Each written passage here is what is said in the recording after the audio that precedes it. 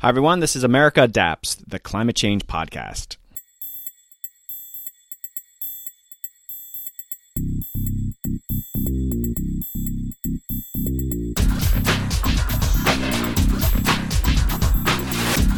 Hey Adapters, welcome back to a very exciting episode. Joining me is Dr. Eric Chu, an assistant professor in the Department of Human Ecology and co-director of the Climate Adaptation Research Center at the University of California, Davis campus. In this episode, we delve into the challenges of integrating climate curricula into university systems, the functions of the Climate Adaptation Research Center at UC Davis, working with university students to help them determine their professional adaptation needs. We also examine the National Climate Assessment, of which Eric is a lead author, and discuss why it isn't used more frequently by adaptation professionals. In addition, we discuss the growing pains associated with bringing climate equity into the climate adaptation space and highlight the empty rhetoric in climate equity discussions. We covered a lot of ground. I hope you enjoyed this episode with Eric. Okay, upcoming episodes. I will be traveling to Trinidad and Tobago to record a podcast for the Keeping History Above Water conference, where we will explore how this island nation is adapting its cultural resources to climate change. I'm also partnering with Forerunner, a company that helps communities prepare for the impacts of severe weather and adapt to future conditions. We'll discuss some of Forerunner's work with local governments in Florida. Eric Roston, the climate reporter at Bloomberg News, will also join the pod to discuss the top climate stories he covered in the past year and what it means to be a climate journalist. Get ready for some thought-provoking conversations. Okay, let's join Dr. Eric Chu and hear about some of the exciting and important work he's doing at UC Davis. Hey Adapters, welcome back to a very exciting episode. Joining me today is Dr. Eric Chu. Eric is an assistant professor within the Community and Regional Development Program in the Department of Human Ecology and co-director of the Climate Adaptation Research Center at UC Davis. Hey Eric, welcome to the podcast. Hi, thanks for having me. We're going to have some very interesting discussions about climate equity, about institutionalizing adaptation, but let's just start off with the basics here. Can you tell us a bit about yourself? What are you doing there at UC Davis? Sure. At UC Davis, we're doing a lot here in terms of climate adaptation. We're currently really busy in building a new center here on campus with the intention of connecting all the really fascinating and diverse research, but also public policy outreach programs that are hosted here on campus, specifically around climate change adaptation, because that is a recognized research priority, not just for the UC system in general, but also for the state of California. We've devoted a lot of resource and time to building the policy frameworks around climate adaptation. We here at UC Davis, being the UC campus that's closest to our state capital, Sacramento, we want to make use of that location, be the bridge between the research community and the policymakers down over in Sacramento. And so we spent the past couple years building our center, connecting all the researchers on campus around adaptation, building teaching curriculum, and doing our outreach and liaising with policymakers in various public agencies. So spending a lot of time doing that, and in addition to your regular sort of faculty teaching job, I guess. All right, I'm going to ask you some more questions about that research center, but you specifically, you're relatively early career academic. There actually isn't a lot of educational for getting a PhD in adaptation and such. What's your background? How did you get into this resilience and adaptation space? So I'm not terribly old, but I feel like I've been at this for a long time now, which just seems a little bit odd. But I think my focus on climate adaptation started in the late 2000s. I did my undergrad at Cornell, and then I went on to the University of Michigan for 2 master's degrees in environmental planning and policy and urban planning. At Michigan, there was a lot of research programs on climate adaptation, resilience, and development and international development. And so I did my research on climate adaptation resilience in Nepal. And so that was my master's research work. And then during my third year of my master's, because I had to do 2 degrees at once, so it took me 3 years, I did a summer internship at the World Resources Institute in Washington, D.C.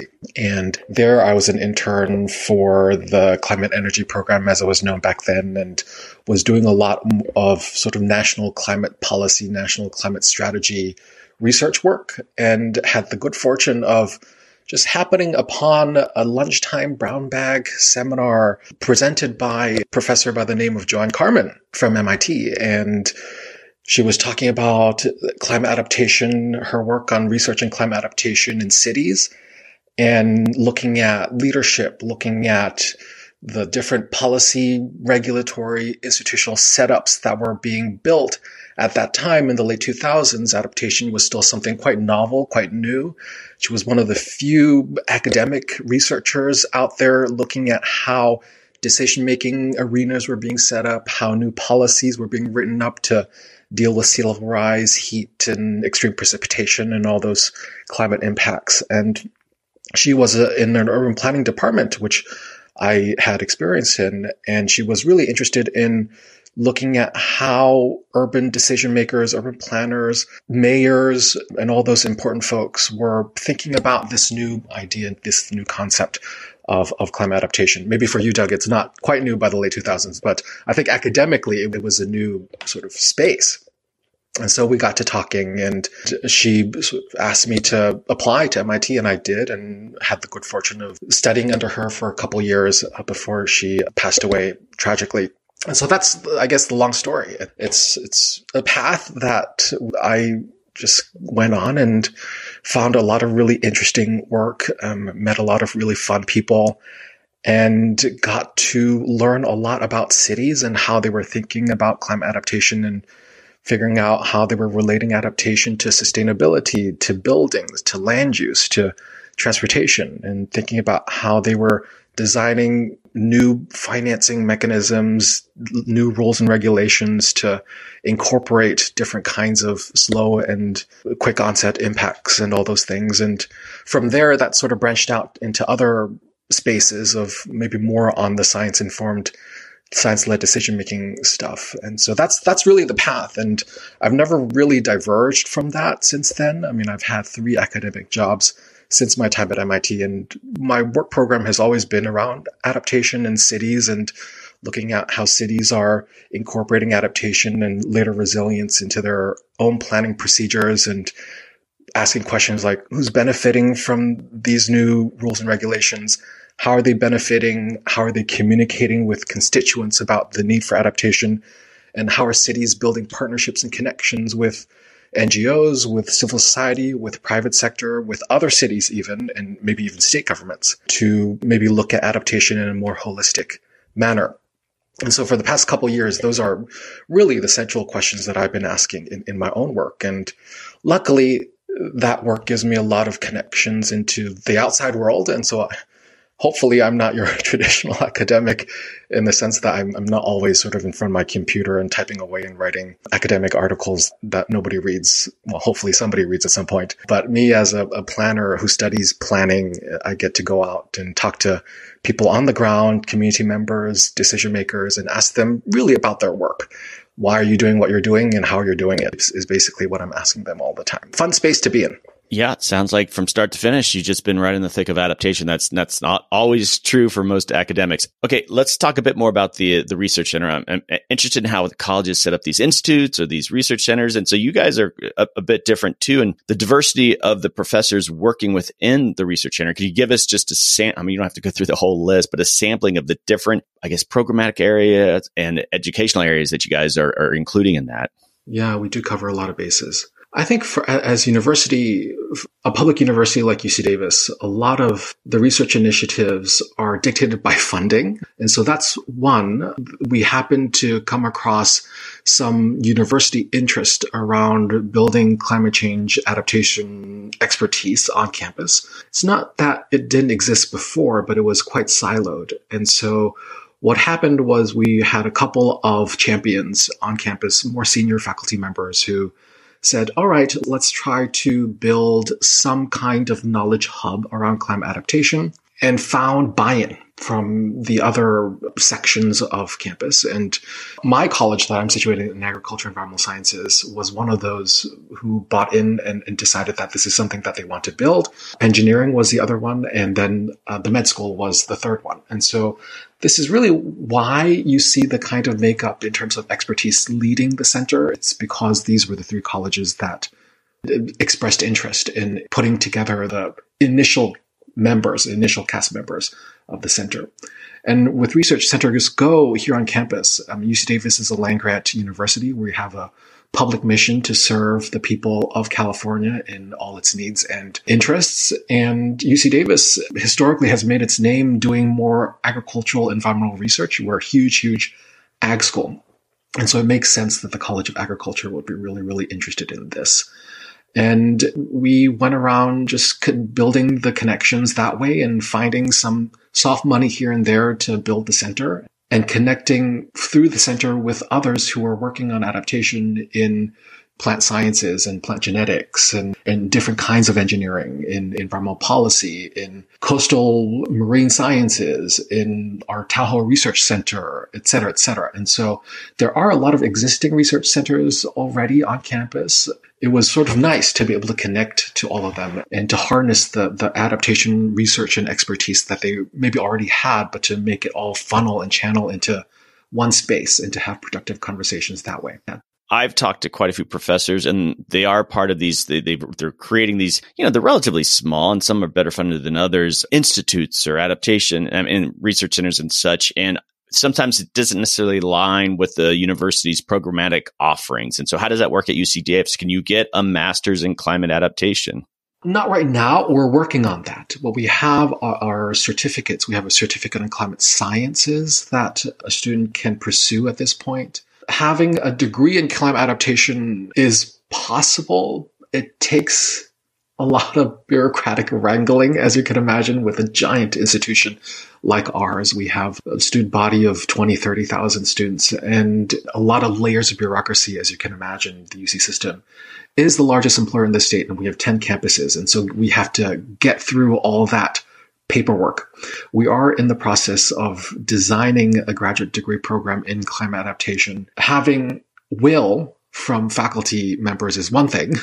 Having the resources to do that is another thing. What we're finding is, in terms of the climate adaptation space, maybe I'm speaking specifically for California, but there is financial resource for climate adaptation research, especially for research that has real translational potential, translating into real world changes in building technology, real world changes in how people write about different kinds of climate impacts in their general plans, translational impacts into maybe new medical technologies to deal with urban heat in housing, for example. Those come across as more popular areas of funding. The least popular area of funding is funding curriculum development around climate adaptation. And so that's been a wall that we've been hitting.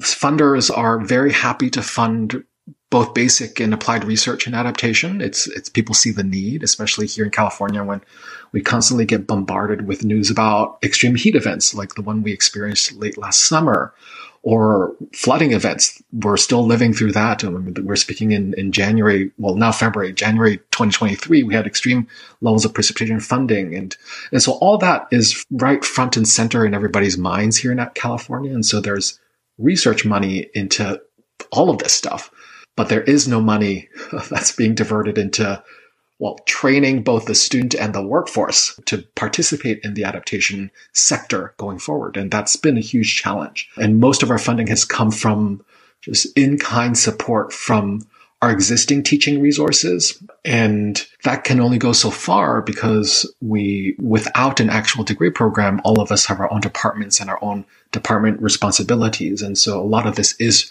relying on in-kind support.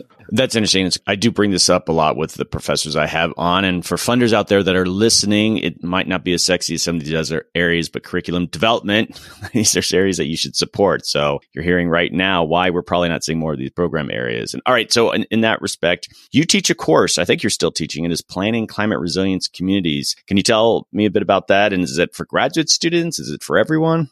Yeah, it's our Planning Climate Resilient Communities class. It's not offered every year, and it's a course that's really designed for upper level undergrads. We do get some grad students who come in, and it's really responding to a need our students have articulated. It's a need that they know that climate change is an important social thing. It's happening, and we're finding that our students and our youth are feeling a lot of climate anxiety, especially a lot of our students in UC Davis. We're a minority serving institution, and so we have a lot of students who come from fresh generation university, kind of college attending families, or even first generation students and coming from middle, lower income communities, because that is our student base. A lot of our students represent those communities.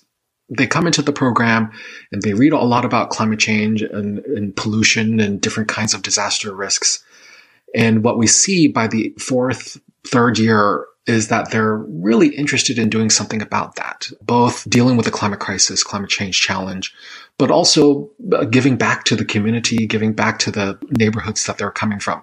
The Planning Climate Resilience Communities class really responds to that gap articulated by students themselves. We need actual tools and skills to equip us to participate in the adaptation field. And planning, yes, it's about policy. It's about assessment, analysis of vulnerabilities and risks. It's about communication. How do you talk about climate change to a public audience?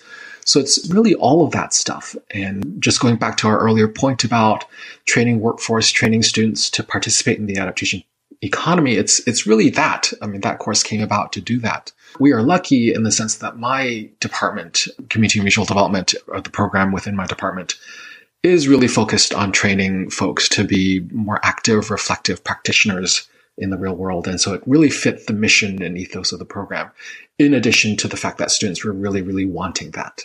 We were very good at teaching about the science of climate change, the science of climate impacts. We're really good at talking about vulnerabilities, and we're really good at maybe potentially exacerbating the climate anxiety that this particular generation is already facing. And so they really appreciated this more applied approach to, okay, so now we've learned about the climate crisis. What can we do about it? Where can we start? I brought in my own expertise on urban planning and climate change and kind of looking at examples of what cities were doing over the past 10 years. I also brought in a lot of friends, colleagues from state, county, local governments to talk about their own work, because here in California, we have a lot of planning update mechanisms going around. We have a lot of state leadership around health, around housing, around transportation, around coastal resilience, and other sorts of adaptation efforts that are going on. So it was nice to sort of have students think about the pipeline itself, but also be able for them to connect what they were learning about the science of climate change with what's going on the ground, and hopefully maybe kickstarting some good thinking about how they could participate in that field. All right, we're going to pivot a little bit here. So you are one of the lead authors on the Built Environment, Urban Systems, and Cities chapter of the National Climate Assessment. And I think that chapter is supposed to be, it's the 6th. Well, just explain all that to me, but that's going to be done this year? Yeah. And so we're currently in the 5th National Climate Assessment cycle. The National Climate Assessment is the congressionally mandated exercise. It's termed an important scientific assessment by the federal government. It's congressionally mandated to happen every several years.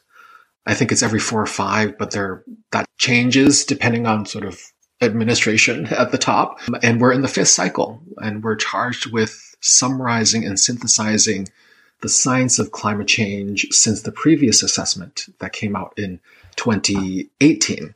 And what we're trying to do is bring federal government conversations and thinking about climate change up to speed, and creating maybe a baseline scientific awareness of climate change and its impacts on different sectors and the risks posed to different sectors of society. That's where we are. We're in the process of building that document. It's a very, very big document with 30-something chapters. It's not a dense science jargony report at all. It's really meant for a public audience. And if you've seen previous assessments, it's meant to be much more understandable for the public. And so there's a process of trying to distill all that really complex science around adaptation into something that's understandable for the public. And so, yeah, I'm doing the chapter on the built environment, and we're distilling a lot of that information down, and it's supposed to come out at the end of this year, I think. October, November. And so you're distilling it down to 37 chapters. Yes, but each chapter is my chapter is only 5,000 words. Okay. Where I'm going with this too, I've talked about the assessment before. You and I briefly have talked about this. And first off, what stands out? And let's say just specifically in your chapter. What it's not, we're not going to talk about the other chapters. That's just its own episode. But from the 2018 edition to this one, things are a little bit worse. Or do you talk like that within the assessment? What did you see as the major differences?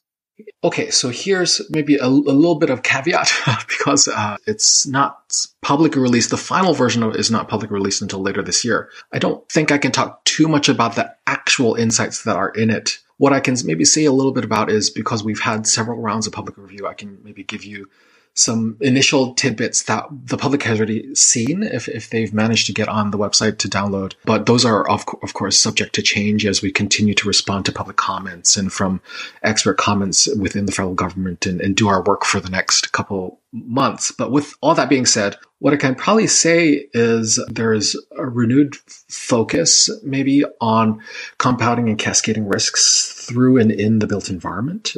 We spent a lot of time thinking about how the built environment and cities concentrate certain kinds of risk, and also in relation to that, vulnerabilities of different communities, and what are the different ways that risks manifest in the built environment. And there's a lot of examples that we try to put in it, but we're trying to make we're trying to look at insights on how and why cities are particularly important when we're thinking about climate adaptation and resilience building. And so that's one area maybe of advancement. The other advancement that we're seeing is how the built environment and cities and localities and regions are hotspots of inequality, social economic inequality. And so there's a lot of insights, many of you will have seen in previous drafts of our chapter, on equity, on climate justice, and thinking about communities that are not as well equipped to deal with certain kinds of impacts. Then maybe the third thing I'll say here is there's a lot of work, especially since the previous assessment report, on documenting and synthesizing adaptation examples of what's been done. Last time, the assessment sort of left at the very end of the assessment, basically said there's a lot of risks, there's a lot of impacts, and it's getting worse. And there are a lot of constraints in terms of resourcing, in terms of local, regional buy-in, in terms of leadership, et cetera, et cetera. And that's it. That's where they ended off last time. And so the advancement this time is that, since 5-6 years ago, there has been a lot more action in terms of implementing different infrastructure, but also different programs. We're spending a lot of time looking through the science, looking through the literature to distill those examples and to come up with some assessments of where we are in terms of progressing along, whether or not we're actually doing adaptation, whether or not adaptation is meeting the needs of communities, but also actually responding to the science of climate change. Is there actually connection there? Are we actually solving different kinds of risks by doing adaptation? And also thinking about the maybe more creative types of things that different localities are doing. And so there's some focus there as well. It's a little premature to give very specifics, but more like your own experiences working with the National Climate Assessment. And when I was out there actually doing adaptation planning, never really tapping into the National Climate Assessment. And so there's two issues here. It's an amazing process, an amazing assessment, bringing the best scientists together. So a discussion around the science being developed or just sort of the output of it, there's nothing wrong with it, but then how it becomes sort of a useful tool. And so let's say yours, do you know from experience that you would hope a local community or maybe a state government or a city government is like, okay, we are accessing the National Climate Assessment. And I know there are some out there, but a lot of times you might even go to some of these groups and they don't even know what it is. And so it's like all this amazing work's happening. And I don't know if it's just maybe a little bit too high level for them to be like, well, we can't really apply it here in our community. What's your experience with that are people actually taking the assessment and using it in a productive way? I think that's a very legitimate critique, and that's a question that I ask myself all the time, especially as someone who spends quite a bit of my time working on these things. I think, in response to your question, Doug, it's really sections of audience that we're targeting. The National Climate Assessment, we have to get right who the audience is. And so I'm basically saying it might not be the appropriate knowledge source for everyone. I think, and I'm not speaking on behalf of the federal government at all here, but I think the target audience of a big national assessment. We're not even talking about global. It's just the U.S. It's the U.S. It's the 50 states in our territories and our overseas territories as well. So it's Puerto Rico, it's Virgin Islands, it's American Samoa, Guam, all that. The audience for the National Climate Assessment is really, first and foremost, federal government scientists, federal government agency workers, bureaucrats, and those who are tasked with leading the policy agenda for the federal government and sitting in Washington, D.C. So I think that is maybe the primary audience. We're trying to set the baseline scientific awareness and conversation around climate change for the federal government, its different agencies, to plan out its work for the next couple years. And so I think that's where you see the most impact. Previous climate assessments have really influenced federal government decision-making, funding priorities, and awareness of climate change, maybe even into those in Congress who are reading it. So that's maybe the primary audience. Yeah. And I did a couple episodes with Jesse Keenan about the federal agency adaptation action plans. And part of the critique was there isn't this sort of uniform approach. Some, Department of Defense, I think, if I recall, did a really good job using common terminology, but others, they're not tapping into the National Climate Assessment. And that to me is crazy that, there should be at least some uniform use of it. Like every federal agency is at least using it as a resource. And so, because again, I'm not trying to knock the process or the content, because it's just this amazing thing, but there's those tweaks at the margins that all of a sudden it becomes, hey, I'm from Midland, Texas, and I'm going to do some climate change planning. And you would hope that they can look at the National Climate Assessment and there's going to be real value for them besides the saying the science is spot on, I think that's a really legitimate critique. And to be honest, in terms of setting the baseline of how climate is talked about in the federal government, a lot of that also depends on the more political side of things. And so, for example, in the previous national assessment cycle that came out in 2018, it was during an executive administration that was very hostile to this. They didn't manage to kill the process, but they managed to bury it in a lot of different things. There's a little bit of kind of give and take, right? There's a lot of effort into synthesizing and producing this scientific knowledge. However, it depends also on how it's being sold and how it's being taken up by those who are in leadership positions. I mean, all that to say is it's a tough space to be in. I mean, we know that there's a knowledge gap in climate adaptation. We also know there's a communication gap in climate change. To be honest, I can't do all of that. I mean, I'm not trained I'm not trained as a public relations person. I'm not trained as a journalist. I'm trained as sort of a scientific researcher, and I'm doing my best to communicate the science in the ways that I think are most understandable, the most front and center, and the most impactful, maybe even. But I'm also reliant on those who know the structures itself, who know the politics of it to get the message across. And sometimes that doesn't happen. And I agree. This isn't on you. And it's a lot of it is just marketing. And I know there's an engagement team, and I don't know if it's being funded very well, especially since the Trump years, but like there is an arm that's supposed to think, how are we getting it out there? But I'm assuming it's just underfunded like most things. But, this might be a poor analogy, but I think of like when they do a big blockbuster movie, they might spend $200 million on one of these movies, and then they'll spend $200 million marketing it around the world because they see that as a valuable use of their money. And we just, the government and a lot of groups just don't look at the marketing side as they think that's just magically going to happen. We're going to have that penetration. And it really does take a lot of resources and actually skilled people. And it's not, you shouldn't be you as an academic to come up with the selling points for how to get people to use it. So there could be some reform, but that in itself is not easy either. And may I just add something to that? Because you talked about Midland, Texas, and other localities around the country. I don't know. I mean, to be very honest, how much information that is of relevance to specific cities, specific counties, specific communities, how much of that I can actually write into the national assessment. I mean, for my built environment specifically, I'm given 5,000 words. And so it's not a huge amount of space. And so there's going to be a lot of generalizations. I can't. Yeah. I don't even have enough space to mention every state in the union. I mean, we're at that point. I mean, it's not.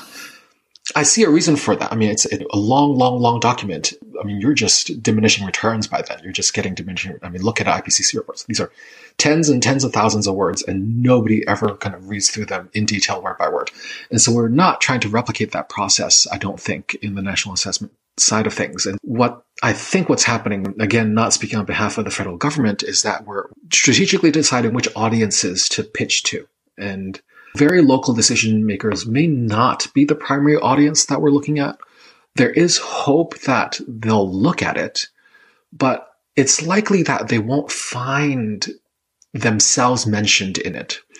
They might find their state or their region mentioned in it. If we're talking about transboundary impact like sea level rise, they'll see, oh, I'm on the Gulf Coast. I'm a locality. I'm a city, county government official working on climate change on the Gulf Coast. And the report mentions hurricanes, storm surges, and sea level rise, and possible sort of impacts on coastal critical infrastructure or displacement. It's going to be at that level. It's not going to say, oh, the city of Mobile, the city of Galveston has done these XYZ things.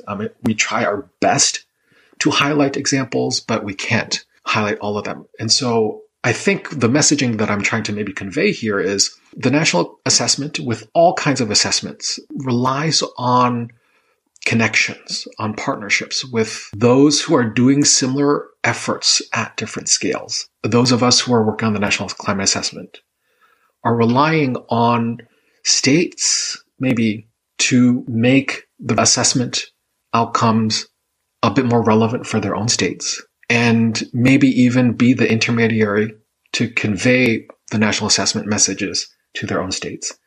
And maybe even communities kind of doing their own community-based assessments to tie into this overall sort of multi-level architecture of scientific assessment, just so that we hit all of the specific contexts, the specific examples, the specific human experience of climate change. And some states are doing this, but not all states are doing this.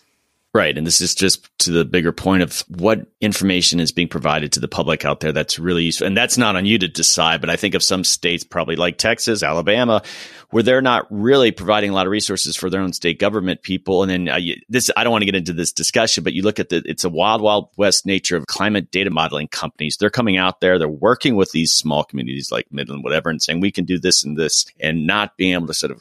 And I know the assessment's not necessarily supposed to provide that kind of information, but this quality ground truthing what some of these private sector companies are saying that they can do, these smaller communities really they don't have the expertise, especially if their states are even somewhat hostile to a lot of this planning. So we still have a long ways to go, I think, to providing the information. But listen, we could keep talking on that. I want to pivot here because this is, I think, going to be, but looking forward to this part on top of everything else. But let's talk a bit about climate justice, environmental equity more broadly. And I know this is an area, and I've got some questions for you. And I know certainly it can be controversial, and, not everyone's on the same page on this, but some have argued that equity and equality are in conflict. But isn't the ultimate goal of equity to provide resources and opportunities for people so that they have a fair chance of participation in society, government, and the economy as people whose autonomy is equal under the law? And so that is a question there. And that was a long-winded question, but I just wanted to kind of start off the discussion around that topic. So did you kind of get that? I mean, that's a legitimate question. I think in terms of climate change, there is a lot of focus on equity because it's about mechanisms. It's about making decision-making, making participation more fair and more representative, more inclusive. Because one of the things about climate change is that the effects and impacts are not seen equally across a landscape, across the country. I think primarily there is a focus on building procedures, building spaces in which those who have historically been impacted more, those who have, in the planning sense, been not consulted as more in the past, be able to voice their concerns and interests. There has been a lot on equity. And I think this is particularly important if you think about the history of planning and policymaking in the US in particular, where arguably those principles of fairness have not been actually realized to its fullest extent. We have a long history in post-World War II planning in the US where we've had very strict definitions of whose voices we account for and whose interests are legitimate in how we plan, especially in housing, in transportation, right? I mean, we see a lot of evidence in those particular sectors. And so those inequalities cast a very long shadow. I'm not saying that those who are doing climate change planning on the ground today are sort of really purposefully excluding different interests in people. I'm not saying that. I feel like I think there's a really great people, really forward-looking, really people who are really interested in maybe even thinking about doing things radically different in their own localities, in their own counties. I'm not saying that that's not happening. I'm saying that the history of unequal inequality casts a really long shadow. And especially when we're talking about climate change as a multi-generational thing, right? I mean, it's when a local income community is living in poor quality housing, the children who are brought up in that poor quality housing may have grown up with certain kinds of health effects. That poor quality housing may be in a school district that provides less resources. And so that affects the overall life chances of that particular child, and so on and so forth, right? That has huge multi-generational equity implications. So when you apply climate change onto that, there's a certain directionality. There's a certain direction in which these negative impacts and risks are experienced. And those who are maybe just broadly, maybe abstractly stuck in a cycle of poverty, for example, over generations, we're going to see very different capacities than a child that grew up in somewhat more wealthy, maybe upper middle class suburb. And so that's really what we're talking about. It's how do we think about the procedures and processes of decision-making and participation that bridge that divide, that achievement divide, that opportunity divide that we've seen across the country. And with the divide being exacerbated with climate change.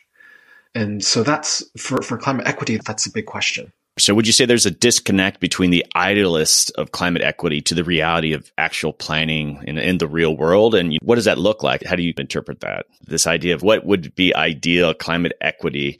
And you sort of explained it there, but I guess that disconnect too is, I think, some people who think they're a practitioner of it, but not necessarily. They're maybe they know the rhetoric of it, but they're not necessarily a good practitioner of it. I think there is a slight disconnect with how we talk about climate equity and justice with what's being done on the ground. A lot of it may be unintentional, actually. I think fundamentally one big problem that we need to solve for ourselves is, what is the vision? What is the ultimate goal?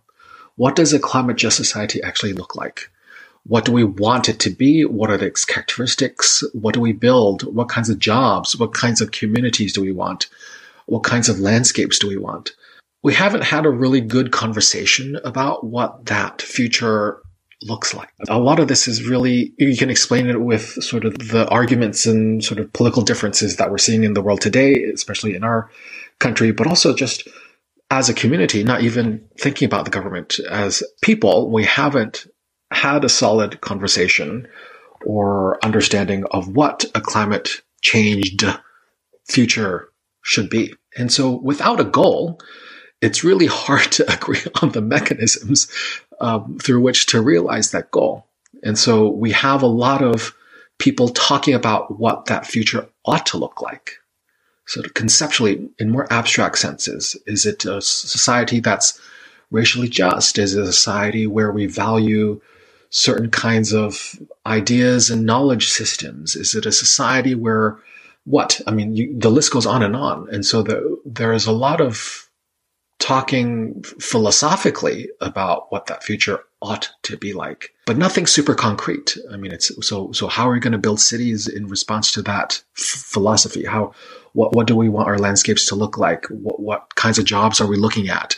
What kinds of schooling? What kinds of education? What kinds of care are we looking at?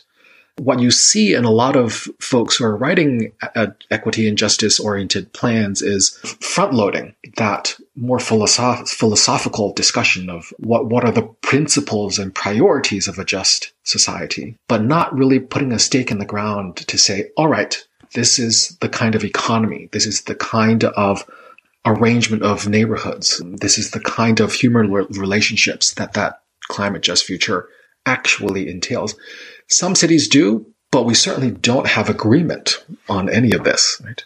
Some cities are much more advanced in thinking about this than others. There you see the disconnect, just going back to your original question, is there's a lot of visioning and aspirations, but we don't agree on the goal. I mean, eventually, what's the eventual goal?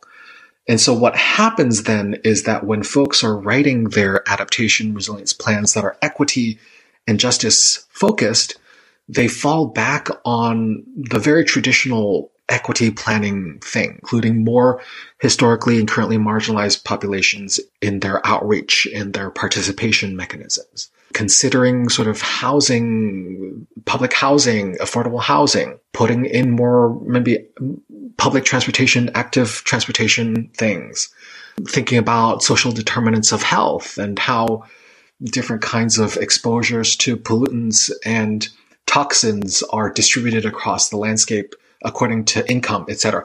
All that super, super important stuff. But it's tools that we already have. I mean, people know that. Some of these places are already doing that. And there's no intelligent conversation about how do we move these tools, existing tools, some of these are great tools, how do we move these tools forward in a way that helps us to realize whatever future that we vision for ourselves. And so I think that's fundamentally the disconnect you're mentioning. Okay, I want to explore this more. So when people in some climate circles regularly default to the concept of equity without any justification or explanation of the complex trade-offs, are they doing a disservice to social and climate justice movements? And has, some of these terms, climate equity, climate justice, have they just become buzzwords?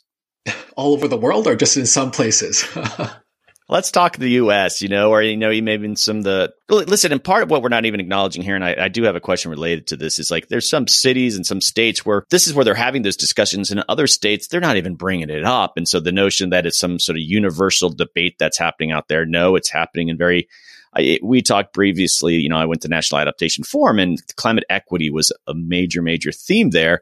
And so these pockets of groups are having this discussion, but it still doesn't mean that it's not just becoming a buzzword. Well, I totally hear you, Doug. And I think there may be pros and cons to a buzzword approach to climate equity. The pro is that it becomes something that can be quickly communicated. In more academic terms, it's a fast policy. It's something that people are aware. It's something conceptually in somebody's brain, at least, it's tangible and it's easily communicated across, right? We're living in a world right now where equity, justice, not just in climate, but in all various sectors of life we read about in the news and people learn about it. And so connecting climate change to that with the help of really, really good communicators is happening, right? It might not be happening everywhere, but it's at least in folks who are working in this field, it is happening, as you mentioned, the National Adaptation Forum, that there is a lot of exchange of ideas and knowledge on this, and it's happening very quickly. I mean, the pivot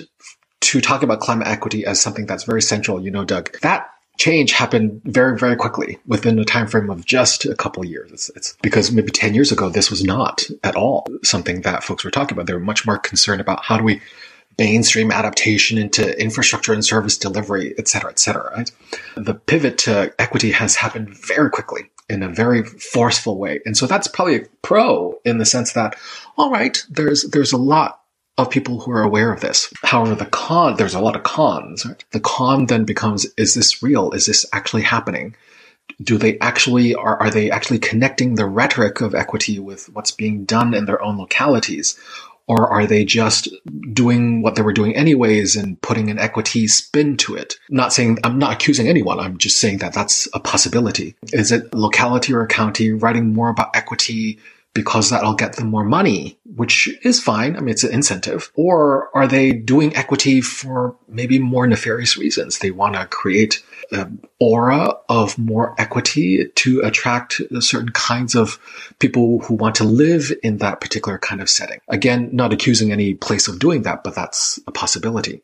I don't know. I think I'm in the middle in the sense that I think there's a lot of need to talk about climate equity, especially in a world that we're going to see more degrees of temperature change over the next 50, 100 years, more centimeters, inches of sea level rise. I think equity becomes very central to the discussion in how we prioritize the interventions and how we think about trade-offs and how we think about costs and benefits of certain interventions that we're thinking about. But at the same time, there's this question of whether or not it's real, whether or not equity, how do we measure it? How do we benchmark it? How do we evaluate whether or not we're actually doing something equitably? Those kinds of questions.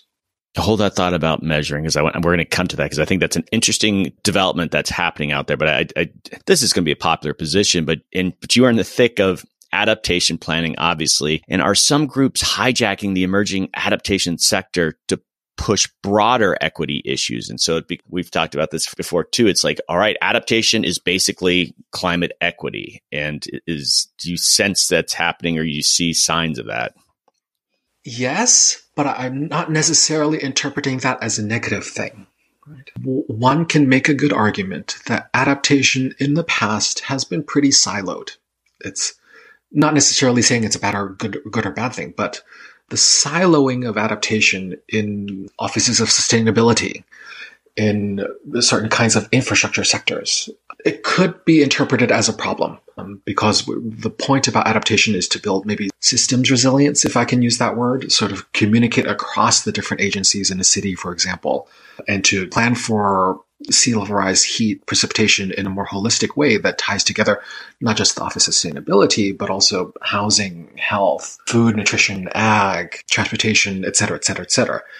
And so historically, there has been a need to expand the definitions, well, the connections at least, of adaptation into other spaces.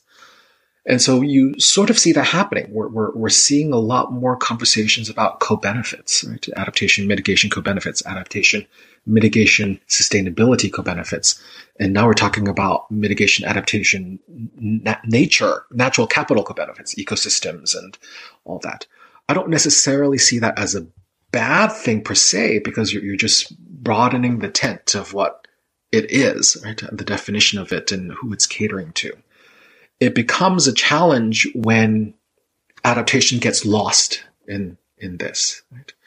I mean, fundamentally, adaptation is about intention, right? It's about thinking proactively about future climate scenarios and translating whatever climate scenario you're looking at into proactive planning steps to deal with future changes. And so when you have an overly co-benefits way of thinking about adaptation, there is risk. I'm not saying this always is the case, but there is a risk that you dilute that original definition of what adaptation is. It could be one way that we see that diluting happening is the future orientation of adaptation gets lost, and it becomes very much about fixing past problems. Not saying it's a bad thing per se, but it loses the inherent definition of what adaptation is, right? Adaptation with adaptation mitigation, for example, you take co-benefits, you come up with a program, for example, that deals with energy poverty. Right? You're talking about the communities living in housing developments that are not well insulated or don't have a lot of disposable income to pay for additional heating and cooling services. And so that they aren't able to benefit from those. And that leads to a lot of risk, especially when there's heat island or cold snaps. And because if they live in non-insulated, not well insulated places, et cetera, like energy poverty. So you call that adaptation because it's of efforts to deal with those who are living in situations where there's poor insulation and have to make use of community cooling centers, heat shelters, et cetera, et cetera. And so you put in programs to weatherize buildings. Great. Call that adaptation, mitigation. But it's weatherizing buildings for events that we're seeing now, right? Not saying that those are good or bad, but you're seeing weatherization for 100-degree days, 110-degree days, 5 days in a row. They can manage. And so one can argue that if you're doing that kind of weatherization program, obviously it's equity, it's climate change, adaptation, it's mitigation. All right. But if you really dig into that, you're like, oh, did this program actually plan for the fact that this area in the state will go from 5 days of 100-degree plus, or maybe day, or maybe another metric is it's going to be not dipping below 80 degrees at night for 5 days, to 12. And does that, but to 12 days by 2050, 2060, 2070. And does that actually affect questions of For example, should we actually be building in that area? Should we actually have communities living in this type of housing in terms of construction technology, in terms of ventilation? In a sort of classic weatherization program example, you're not really talking about those questions of the future of should we actually living in these types of buildings? Should we actually living in this area? It could be that when you're considering these future scenarios and trends that this weatherization example would still work, but not always the case, right? And so that's maybe an example of where when you're combining adaptation mitigation in this particular way, the future orientation of adaptation loses out a little bit. Then the question becomes, is it still a rational thing? I mean, weatherization is very tangible. There's money in it. People need it right now. So maybe that's a low-hanging fruit, quote unquote, right? You see a lot of public agencies talk about low-hanging fruit. That's what I just came from a webinar where they talk about low-hanging fruit, and that's exactly what it is. Whereas they're skirting the more difficult conversations around, well, should people live here in the first place? That was a great example of actually something specific on the ground and where the equity plays into that. And I guess I'm just more at that. There's a lot of empty rhetoric out there. And I think we're at that phase of like, let's tick off the box. I earnestly believe, and then so do I, but it's just like, it seems like these groups are just kind of talking past each other. And it reminded me when I worked in Australia I was there for 3.5 years, and I was working with a lot of rural natural resource groups. And at the beginning of each meeting, the person leading the meeting would acknowledge the traditional owners of that land, which when I first heard this, I thought, this is so cool. These are rural people. Imagine being at a farm bureau meeting and they're like, we acknowledge the traditional. Maybe they do that in some places, but it's just so rare. But then after I kept hearing that, and I'd be in some city and everyone there was just white and nothing to do with average. And they'd still do that and was like ticking that box off. And it wasn't necessarily the outcomes of those meetings relating to sort of an improvement for the Aboriginal. And I kind of feel that some of our meetings around climate equity have hit that stage. And again, not knocking the concept of let's do this right, but there's just one-upmanship kind of going on out there with that. And I'm going somewhere with this. How do we make sure that we're seeing those sort of applied ways? And I want you to talk about resilience metrics. And I think, Doug, your example is great in terms of the land acknowledgement. It's acknowledgement, recognizing past inequalities is one thing. Having those who have experience and authority are in the position to tell their stories in situations of making decisions that affect their own lives, that's sort of the additional part of recognition, right? I think in your story, Doug, it's people, maybe I'm just maybe repurposing your words incorrectly, but middle-class folks of a certain kind of ethnic racial background talking about recognizing land on behalf of people that were already displaced or erased from the landscape is one thing. It's good. I mean, you're recognizing that we do that here at UC Davis, for example. We have land acknowledgement statements plastered all over the campus, and a lot of us choose to include it in our syllabi and talk about it. And so that's good. I think that's a good start. But I think that what is more consequential then is, all right, when we're talking about adaptation risks, talking about future impacts on the land, we need to bring those people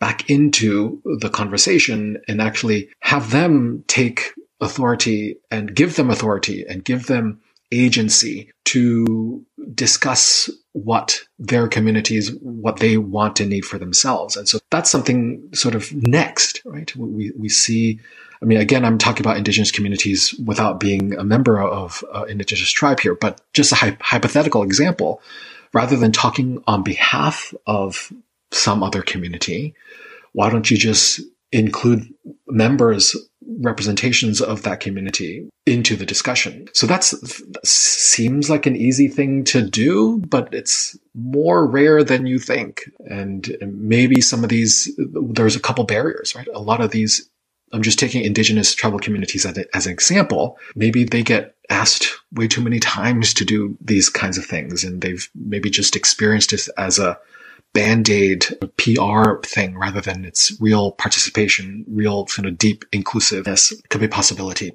I mean, I'm just example here. But I think in terms of the resilience metric, there's a difference between just talking about historic or current inequalities and talking on behalf of someone versus counting somebody in, right? Including these people in a sort of participatory way. And then there's something next. And there's something that's much more deep about, okay, so let's do sort of efforts that are centered on those interests, do efforts that are respectful of those norms and interests, and somehow find connection between policy and planning with those interests. I know I'm working on really vague terminology here because we're not seeing many of those examples. So I can't really give you any specifics of how it's done until the day that we manage to figure out that we're still operating on this sort of vague level.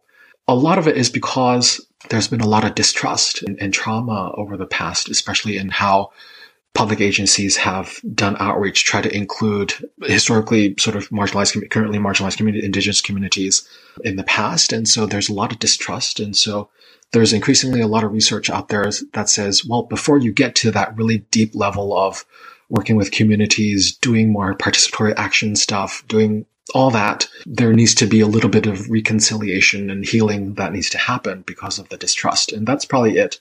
That's as tangible as I can give you. And I think some cities are doing that. I've seen, I think Boston, maybe San Antonio, Houston, very, very specific places.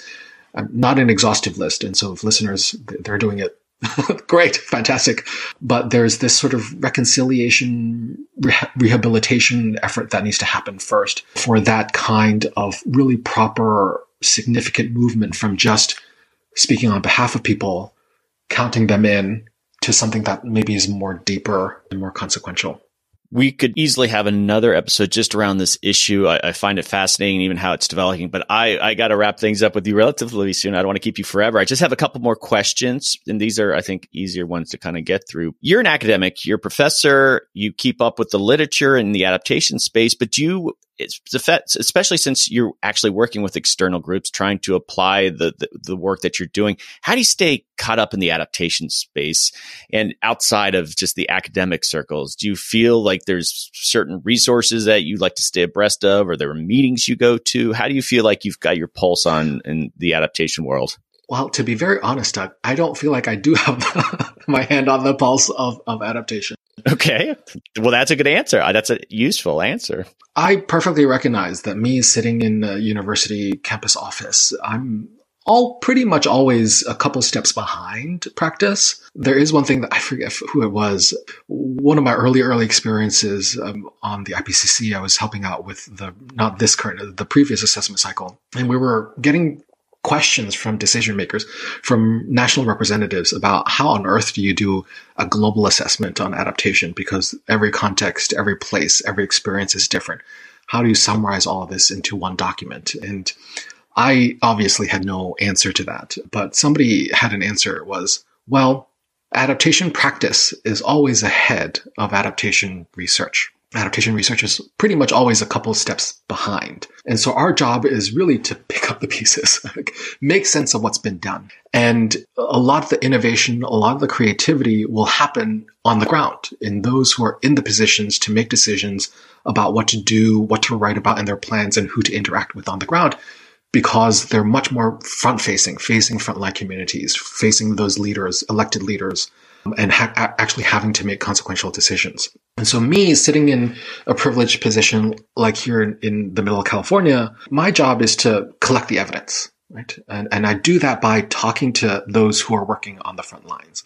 I do that by creating the networks. I mean, our adaptation center, we have a seminar series. We run events. We do outreach events where it's very much me going out and listening to folks about what they're doing. Right? It's not really about me talking about resilience metrics. It's not really me lecturing folks about the history of equity planning in the US. It's not really lecturing about ecosystem resilience. I do that in the classroom, but I certainly do not do that to those practitioners on the ground.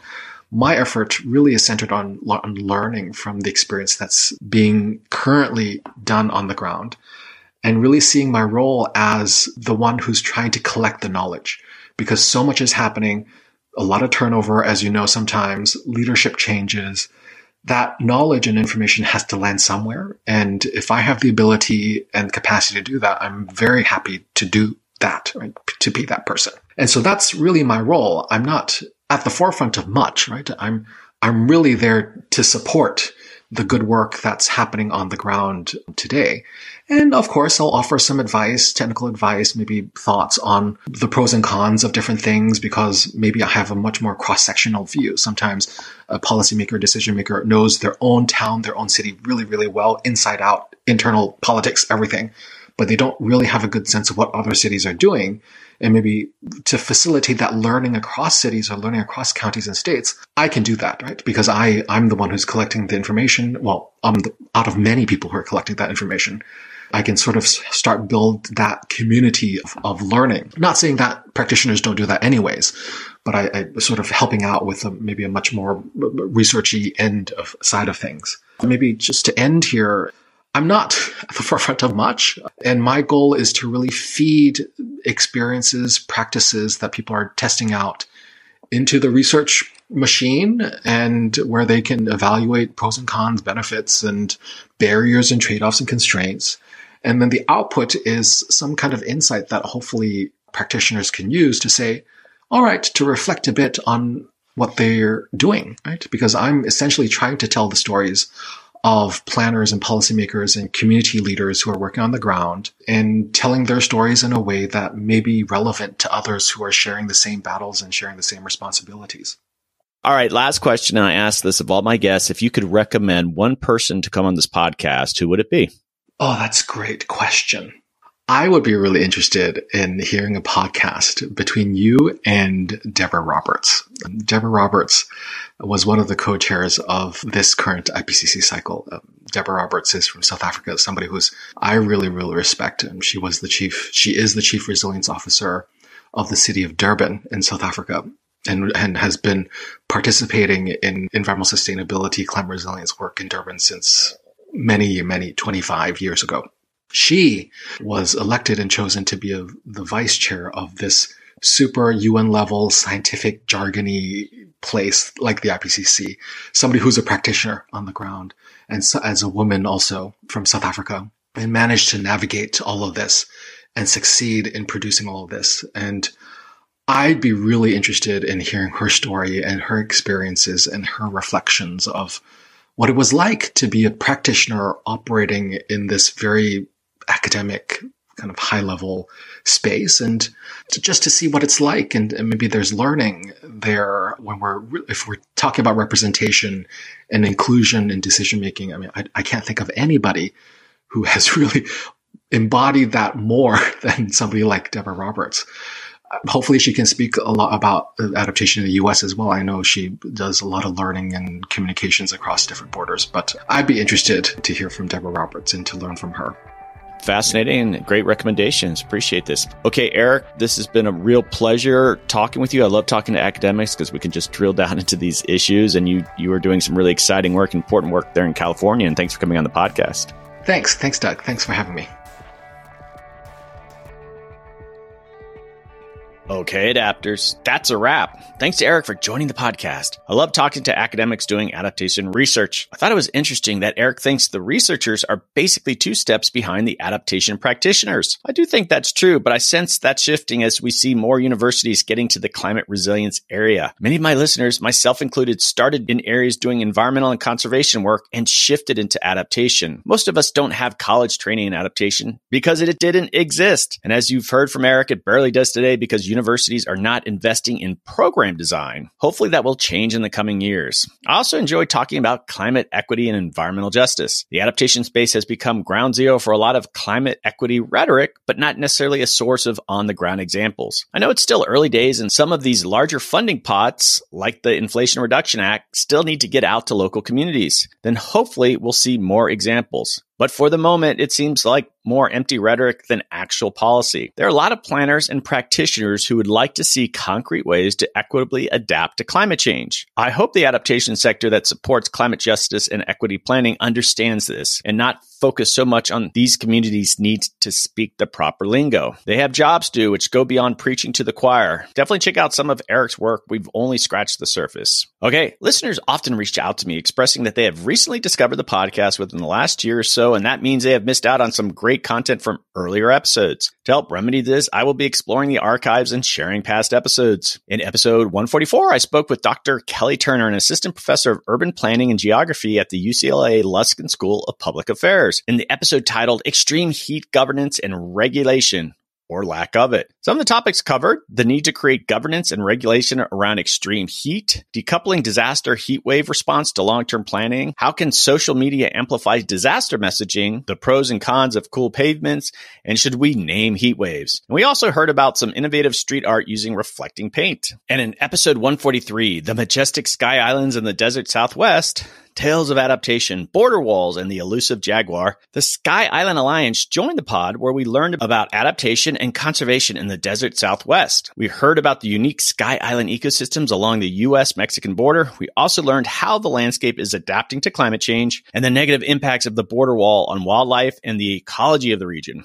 I actually visited the southern border wall with Sky Island staff to see firsthand what's happening there. Definitely check those out. The links are in the show notes. All right. Are you looking for an innovative way to share your climate adaptation work with the world? Do you feel like your webinars and white papers are falling flat? Then it's time to consider sponsoring a whole episode of America Adapts. By sponsoring an episode, you'll have a chance to share your adaptation story with climate professionals from all over the globe. And the best part, you'll get to work with me personally to identify the experts that represent the amazing work you're doing. Some of my previous partners included NRDC, University of Pennsylvania at Wharton, World Wildlife Fund, UCLA, Harvard, MIT, and various corporate clients. By sponsoring a podcast, you'll have the opportunity to share your story with my listeners, who represent some of the most influential people in the adaptation space. And unlike a white paper or conference presentation, podcasts have a long shelf life and will continue to reach new audiences long after their initial release. Foundations can also benefit from sponsoring an episode by highlighting the adaptation and resilience work of their foundation or their grantees. Don't miss out on this chance to get your message out to the world. Budget in a podcast for your next communication strategy and see the impact it has on your outreach efforts. Definitely check out my website, americaadapts.org, to learn more. Okay, on that note, do you want to inspire your audience with real-life stories of climate adaptation? Look no further. I'm available to speak at your public or corporate event and share my experiences in this exciting field. With my engaging keynote presentations, I'll weave together stories from the America Adapts podcast and my own experiences to motivate and inspire your audience. Don't miss out on this opportunity to learn about climate adaptation in a fun and informative way. To book me as a speaker, simply visit americaadapts.org and get in touch. Okay, finally, as the host of America Adapts, I love to connect with my listeners and hear your thoughts on the show. Whether you want to say hello or have an idea for a guest you'd like to hear from, I'm all ears. Your feedback helps me improve the show and sometimes even leads to exciting new opportunities. So don't be shy. Drop me a line at americaadapts@gmail.com and let's chat. Okay, adapters, keep up the great work. I'll see you next time.